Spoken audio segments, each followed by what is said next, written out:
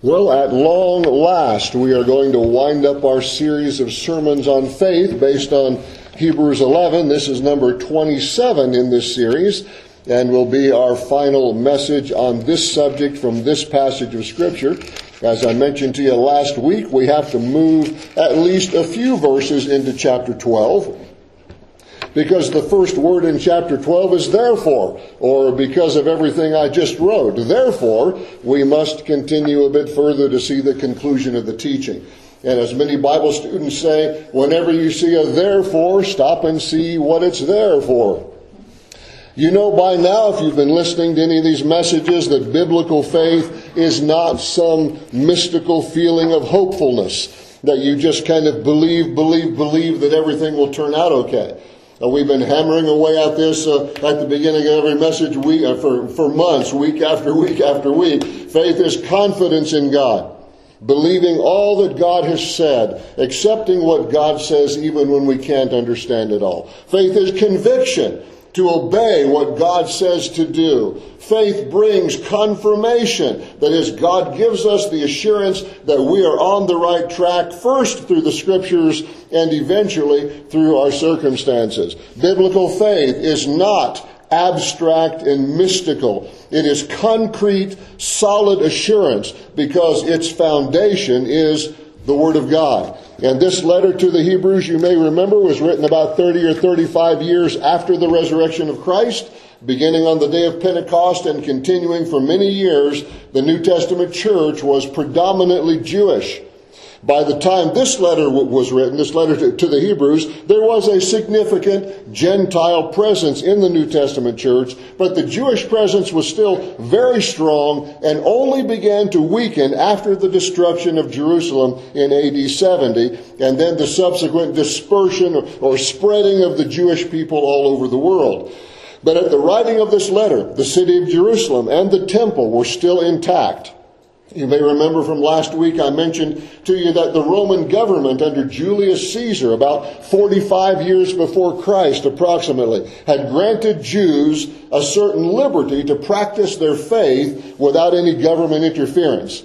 You might call it limited sovereignty that the Romans had given to them. They could practice the law of Moses and they could enforce it, but they could not execute anyone. And we see, you will remember, of course, that dynamic kind of working itself out in the crucifixion of the Lord Jesus Christ, with Pilate, the Roman governor, having to have the final word, and then Roman soldiers carrying out the execution, the crucifixion of Jesus. That was because of that arrangement between the Jewish nation and the Roman government. This limited sovereignty was continued by Caesar Augustus, who was Caesar at the time of Jesus' birth.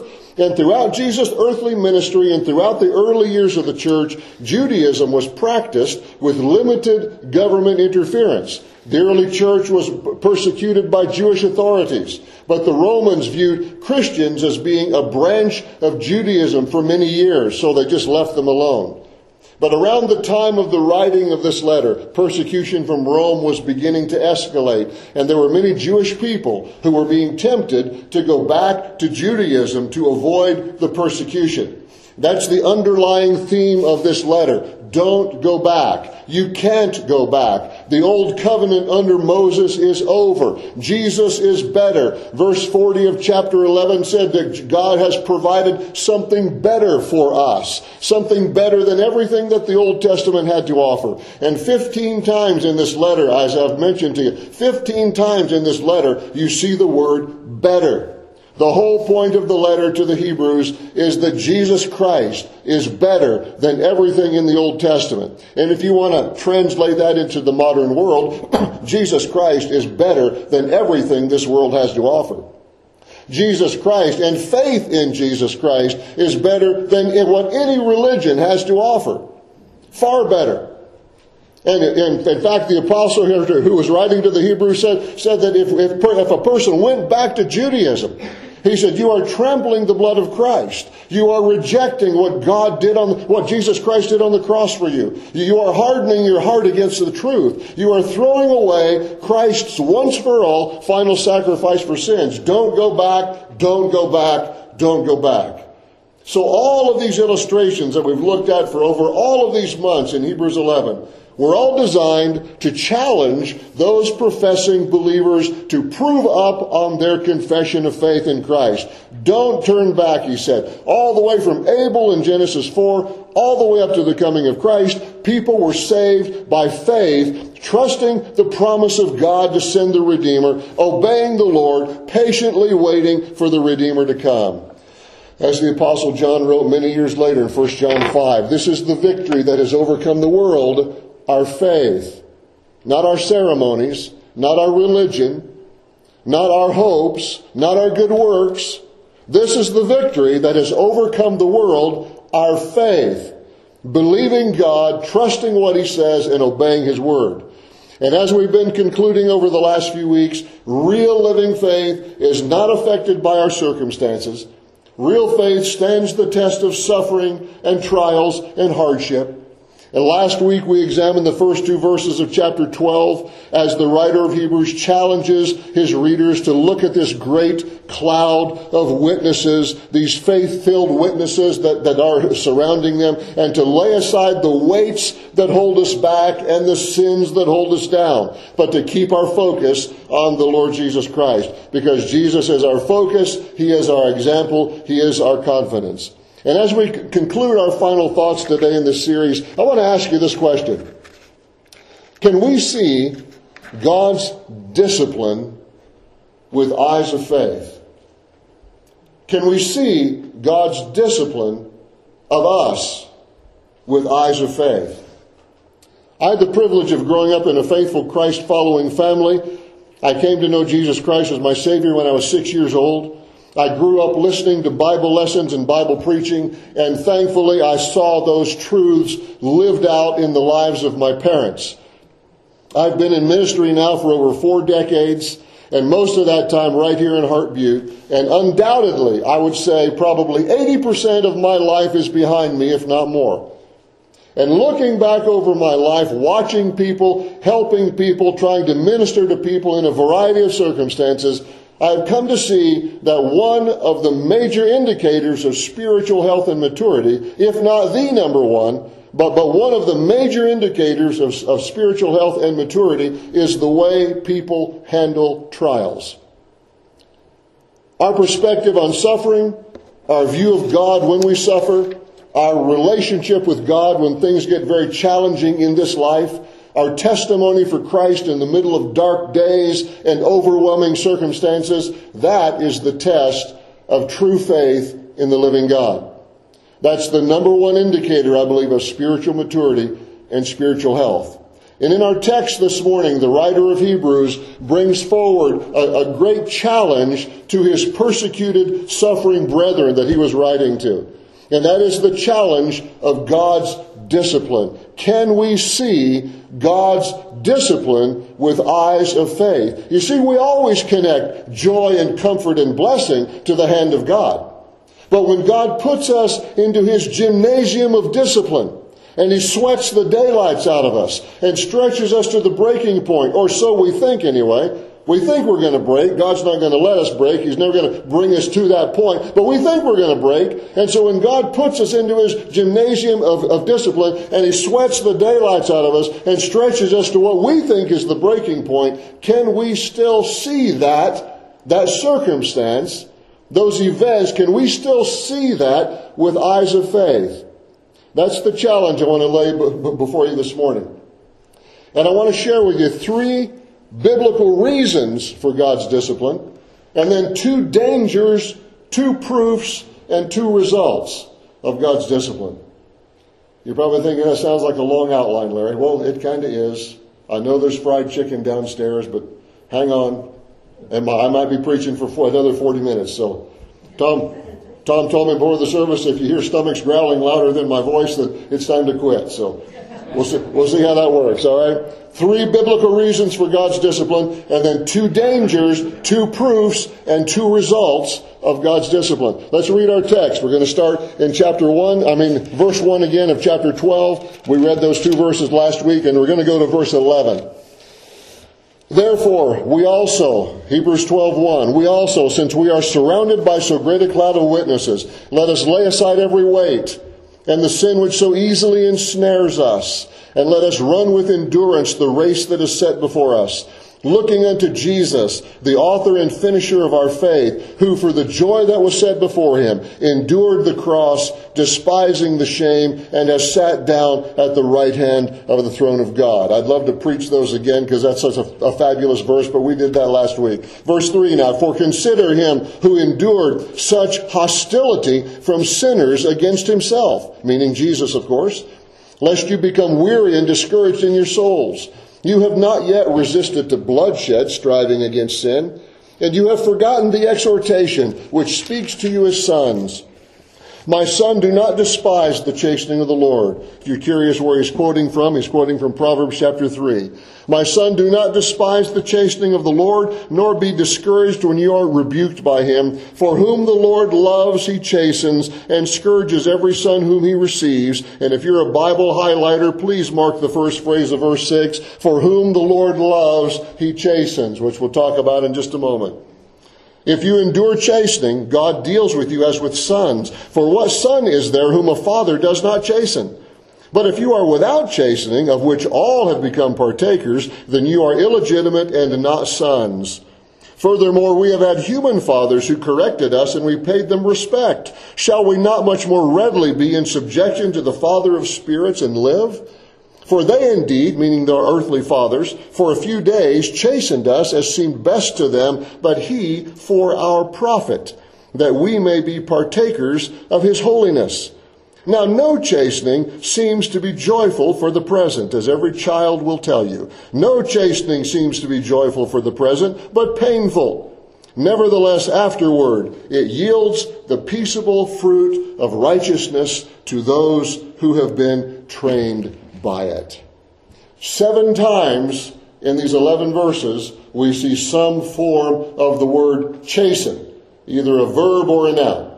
We often connect that word to getting a spiritual spanking, and although that may be involved, the word is much more broad than that. It's a form of the word child in the Greek language, and it just indicates child rearing, training, tutoring, educating, instructing, correcting, even nurturing.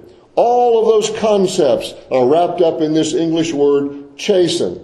That's why I'm calling it discipline. It's a word that we use more often. It's the same idea. Discipline is more than just correction. It is instructing, it is training, it is educating, it is guiding and overseeing a child into maturity. And the writer of Hebrews says that God does that with us.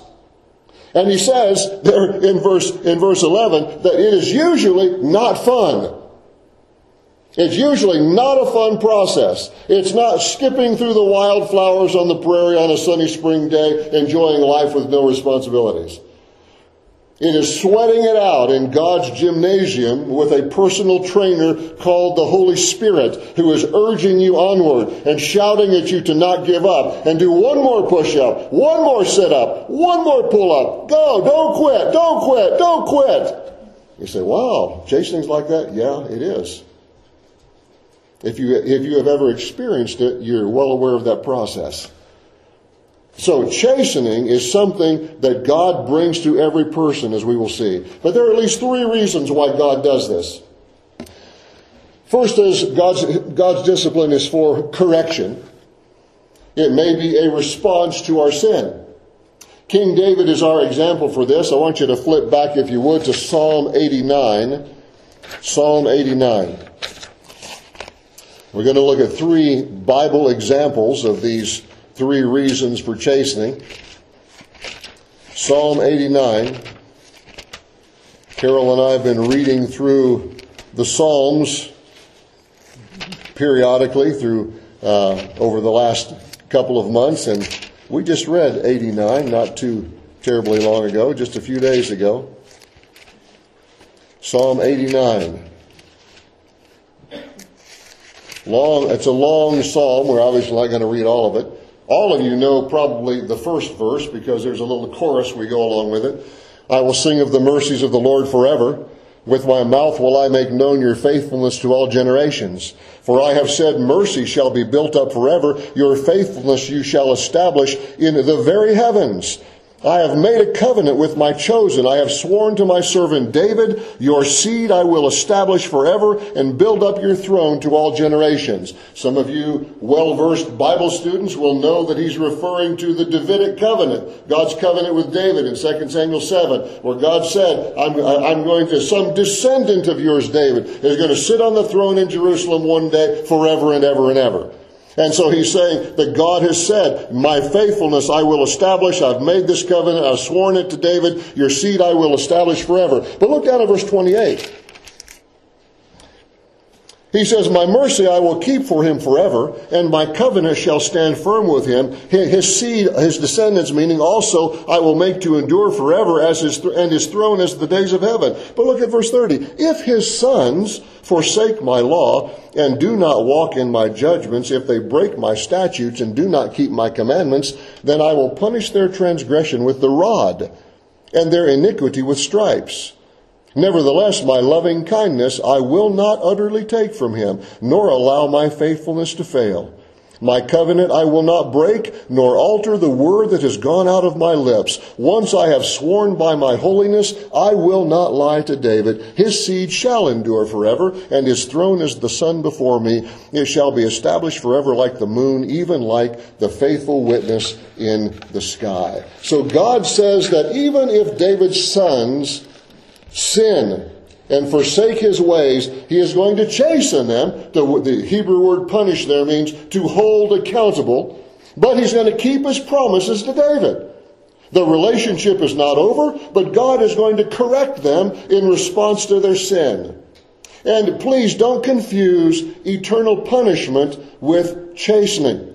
Many of God's children, and I've heard many folks say this, they think that God is punishing me because of a sinful choice. Well, I avoid that word punishment because of the way that we use it in our modern world. Because in the Bible, eternal punishment is payment for sin. And if we belong to Christ, we will never experience eternal punishment for sin. Many of you know Romans 5:1. There is therefore now no condemnation to those who are in Christ Jesus. You see, if we belong to Christ, we will never experience eternal punishment for sin. So God punishes unbelievers, but he disciplines his children. In punishment, God is a judge, but in discipline, God is a father. In punishment, God is responding to his enemy. In discipline, God is responding to his child. In punishment, God is condemning. In discipline, God is training. In punishment, an enemy experiences the wrath of God. In discipline, a child experiences the love of God. So when you and I suffer, or God has to rebuke us or chasten us, it is not that we are paying for our sins. Jesus Christ did that on the cross for us. It is, however, that we are learning to not do that again, because our sins have all been paid for. It's really quite a beautiful thought. See, God's discipline is often a corrective response to our sinful choices and behaviors so that we will learn not to do certain things. Just a couple of hours ago, I walked into my office at home, and my youngest grandson had snuck in there unbeknownst to others, and had reached up on the desk, and he had grabbed this heavy glass paperweight, and he had it in his hand. And I walked around the corner, and he spun around, and he saw me, and went, uh-oh, and handed it back to me. Why? Because he is learning what he is not supposed to do. Okay? And in our spiritual life, God teaches us the same way. We learn what we are not supposed to do. God is not punishing us. God is disciplining us because maybe we made some sinful choices. Maybe we made some dumb choices. Maybe we did some things wrong. But God is not punishing us for our sin. If you know Christ as your Savior, God's not punishing you for sin because Jesus took all the punishment on the cross. He is, however, disciplining you so that we learn to not do the same things over and over again. So God's discipline is for correction. Number 2, God's discipline is also for prevention. Look at 2 Corinthians chapter 12. 2 Corinthians chapter 12. Some of you automatically already know where we're headed with this. The Apostle Paul, in his speaking about his thorn in the flesh. And for the sake of our time, we won't read the whole passage here. Just look at verse 7. We'll read 7, 8, and 9. Paul writes at 2 Corinthians 12:7, "Lest I should be exalted above measure by the abundance of the revelations, a thorn in the flesh was given to me, a messenger of Satan to buffet me, lest I should be exalted above measure. Concerning this thing I pleaded with the Lord 3 times that it might depart from me. And he said to me, My grace is sufficient for you, my strength is made perfect in weakness. Therefore, most gladly, I will rather boast in my infirmities that the power of Christ may rest upon me." But notice in verse 7, he says, "Lest I should be exalted above measure. A thorn in the flesh was given to me, a messenger of Satan to buffet me, lest I be exalted above measure." Paul does not say that my thorn in the flesh is because I have been exalted above measure. It says, lest I be exalted above measure. In other words, Paul's thorn in the flesh was designed by God to prevent him from becoming arrogant and prideful. He said, because of the abundance of the revelations. As most of you know, the Apostle Paul was used by the Holy Spirit of God to write half of the New Testament. And because of the abundance of the revelations, God gave him this thorn in the flesh to prevent him from becoming arrogant and prideful. So God wasn't correcting him, he was preventing him from being proud and stuck on himself. And much of God's discipline is designed in our lives to curb our selfishness and to pull back the reins on our pride and to keep a lid on our sin. And I might say that is a great philosophy of Christian parenting. Keeping a lid on your child's sinfulness. Some of you remember when we looked at the book of Samuel, or we looked at Samuel's life a number of weeks ago, and remember Eli, the high priest, Samuel was living in the temple there, or in the tabernacle there with him, and God gave his first prophecy to Samuel. It was a prophetic word of judgment against Eli, and the very reason was, God said to Eli, your sons have made themselves vile, and you did not restrain them. You see, that concept of preventing preventing sin, and using discipline as a prevention, not because you need correcting, but to hopefully prevent it so you don't need correcting. So God's discipline is sometimes correction, sometimes it's prevention, and then God's discipline, thirdly, can also be for education. And our biblical example of this is the life of Job. If you look at Job 42, please. It's right in front of Psalms. You find the beginning of Psalms, and Job 42 is the last chapter in Job. So it's right in front of Psalm 1, Job chapter 42. After Job's gone through all the things that he's gone through, everything that he's experienced, and he's had this long session of asking God questions, and now God's been asking him questions, and God spent a couple of chapters asking Job questions about, like, where were you when I created the earth? Where were you when I told the ocean to stop right here? Where were you when I put the stars in the sky and told them to move a certain way? Those kinds of questions, basically saying to Job, are you God? And of course, Job recognizes he is not. Job's a godly man. Job chapter 1 says he feared God and shunned evil. So God was not doing these things to Job because of sin. It wasn't a correction. But look what Job says in Job 42, verse 1. Job answered the Lord and said, I know that you can do everything, and that no purpose of yours can be withheld from you. You asked, who is this who hides counsel without knowledge? Therefore I have uttered what I did not understand, things too wonderful for me, which I did not know. Listen, please, and let me speak. You said, I will question you, you shall answer me. I have heard of you by the hearing of the ear, but now my eye sees you. Therefore I abhor myself and repent in dust and ashes. God had many purposes for allowing these incredible trials and losses in Job's life. One of them was to teach Job more about the power and the authority of God. Job was a godly man, as I said. He was not living in sin. He wasn't nothing God was trying to correct in his life necessarily, but he was wanting to deepen his understanding even more. Every single one of us are sinners. And God is infinitely holy and wise. And he can do whatever he wants to do with any of us, as Job just said. I know, Lord, you can do anything and none of your purposes can be withheld. And we who know Christ, we're going to stand around the throne of God one day, as John foresaw, the Apostle John in Revelation 4 and 5, and we're going to say, you are worthy, O Lord, to receive glory and power and honor, for you created all things, and by your will they exist and were created. So blessing and glory and power and honor be to him who sits on the throne and to the Lamb forever and ever. So God's discipline is often designed to teach us more about him.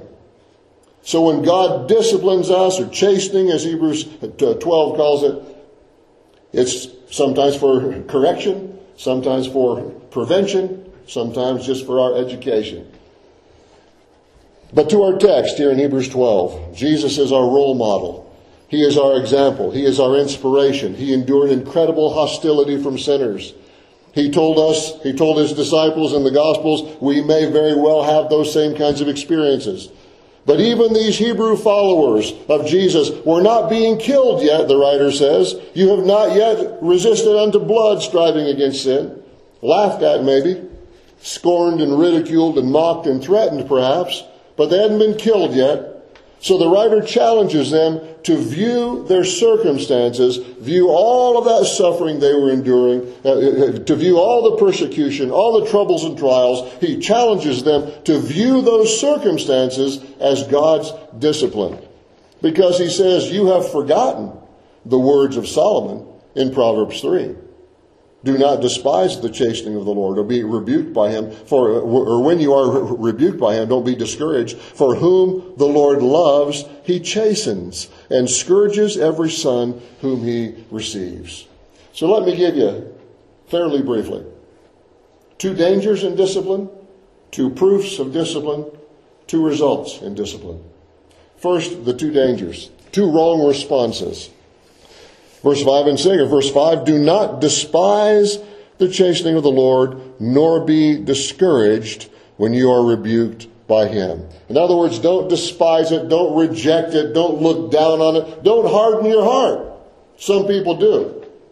They harden their heart against God. They're mad at God. Why did God let these things come into my life? And I've tried to serve God for all these years. And I thought I was doing right, and now trouble came, and my car broke down, and I broke my leg, and I lost my job, and on and on and on. And why is God doing this? And the writer here says, hey, don't despise the chastening of the Lord. Don't harden your heart. And then he says, don't give up. Don't be discouraged. Don't faint. Don't be discouraged. Don't throw in the towel. Don't harden your heart, and don't throw in the towel. And say, I'm done. I'm done with this stuff. That's the way God treats his kids. It's over for me. Probably just means you're not really saved. But there are God's children, unfortunately, who have struggles in those areas. And I have observed over all these decades of ministry, both of those responses. As some Bible teachers have said, trials can make you bitter or better. Don't let them make you bitter. Let them make you better. Don't harden your heart. Don't quit on following the Lord. Don't focus on yourself and what you think you deserve. Take heart. Be encouraged. Have confidence in God. because of the two proofs in discipline. Verse 7, 8, and 9. He said, if you endure chastening, God deals with you as with sons. For what son is there whom a father does not chasten? If you are without chastening, of which all have become partakers, you are illegitimate and not sons. The two proofs in discipline, one is God loves you. Whom the Lord loves, he chastens, verse 6 says. The second proof is God knows you. And when the Bible speaks of knowing a person, it indicates that there is a relationship, not just an acquaintance. There is a relationship.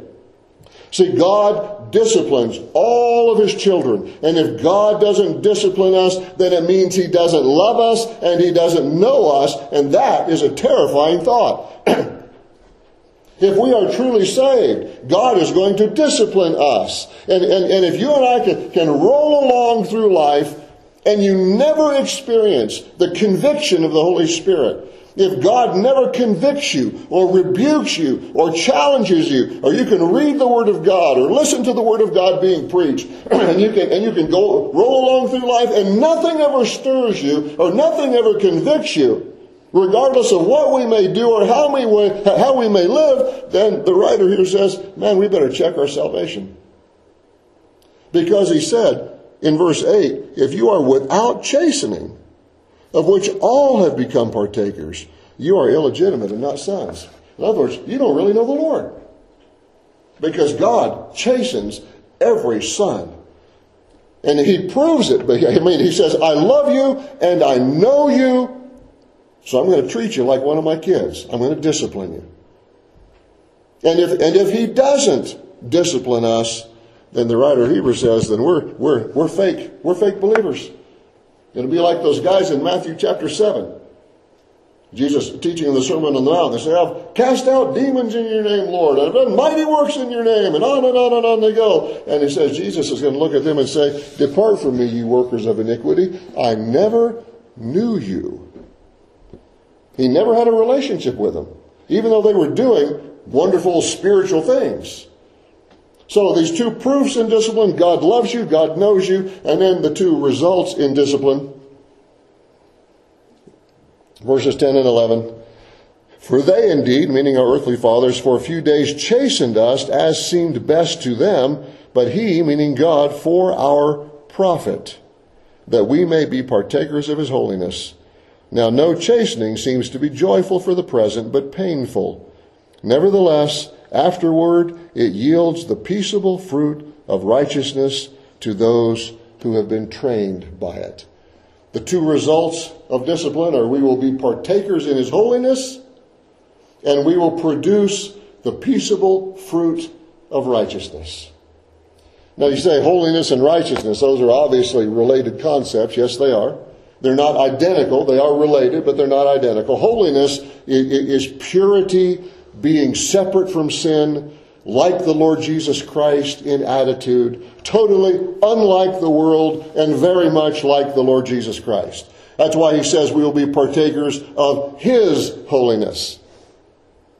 Righteousness, on the other hand, is doing the right thing, being in the right relationship with God and man. That's why it's called a fruit, the peaceable fruit of righteousness. We are doing the right thing with God and man. We have become like the Lord Jesus Christ in attitude. We are partakers of his holiness. We are in right standing with him and with the people around us. And notice he said all this is for our profit. It's for our good and God's glory. You see, we can become what God wants us to become when we have been trained, as he said right at the end of verse 11, it yields the peaceable fruit of righteousness to those who have been trained by it or exercised by it. That root word there, that word that's translated trained, is the root word gymnasium. Gymnasium in the Greek language. It's what we have our English word gymnasium. In other words, we've been trained by discipline. That's where I got that metaphor, that word picture of sweating it out in the gym with our personal trainer, the Holy Spirit of God, urging us on, pushing us to the limits of our endurance, challenging us to never give up. Discipline is God's training room. God's gymnasium, where He is working in our lives to make us what He wants us to be. A British Bible teacher from a couple generations ago, his name was Arthur Pink. I always thought that was an interesting last name, but Arthur Pink, A.W. Pink, he went by. Born in the 1880s, he died, I think, in 1952. So he's been gone for a number of years. He wrote this massive commentary on the book of Hebrews. It's over 700 pages long. My copy is about 4 inches thick. If you dropped it on your toe, you'd probably break your toe. The things are huge. Dr. Pink, commenting on God's chastening, he says this, his discipline. He says, form the habit of responding to God's taps, and you'll be less likely to receive His raps. Good thought. Form the habit of responding to God's taps, and you'll be less likely to receive His raps. You see, the way that you and I respond to the troubles of life is the number one indicator of our spiritual maturity. Annie Johnson Flint, a writer, and speaking of some of the trials she experienced, wrote a beautiful song. It's called He Giveth More Grace. He giveth more grace when the burdens grow greater. He sendeth more strength when the labors increase. To added afflictions He addeth His mercy. To multiplied trials His multiplied peace. When we have exhausted our store of endurance, when our strength has failed ere the day is half done, when we reach the end of our hoarded resources, our Father's full giving is only begun. His love has no limits. His grace has no measure. His power has no boundary known unto men. For out of His infinite riches in Jesus, He giveth and giveth and giveth again.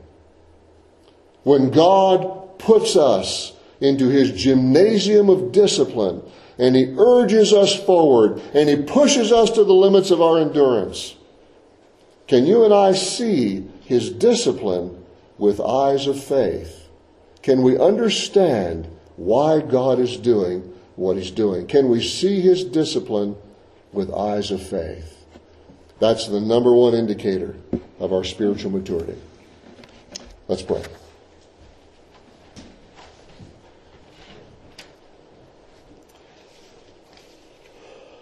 Lord, we know we live in a sin-cursed world, and we are sin-cursed people. And we are sinners, and we know that we need You, and we thank You for dying on the cross for our sins. We know, Lord, that is the only way that we will ever be forgiven and that we will ever reach heaven, is by putting our faith in the Lord Jesus Christ and what He did for us on the cross. And Lord, when we become a part of Your family, you're gonna treat us like Your children. You're not going to leave us wallowing in our sin, doing foolish things, living carnal lives. You're going to chasten us. You're going to discipline us. You're going to try to produce in us the peaceable fruit of righteousness. You want us to be partakers of Your holiness. You want us to be sharp and Christ-like and standing for what is right and living a life of integrity and holiness. So Lord, you're going to chasten us because You love us and because You know us. Help us, Lord, when those trials and troubles and challenges come our way, to view those things with eyes of faith, to trust You and to follow You and to obey You regardless of the circumstances. May we stand for what is right, and may we be more and more like the Lord Jesus Christ as the months and years pass. We pray in Jesus' name. Amen.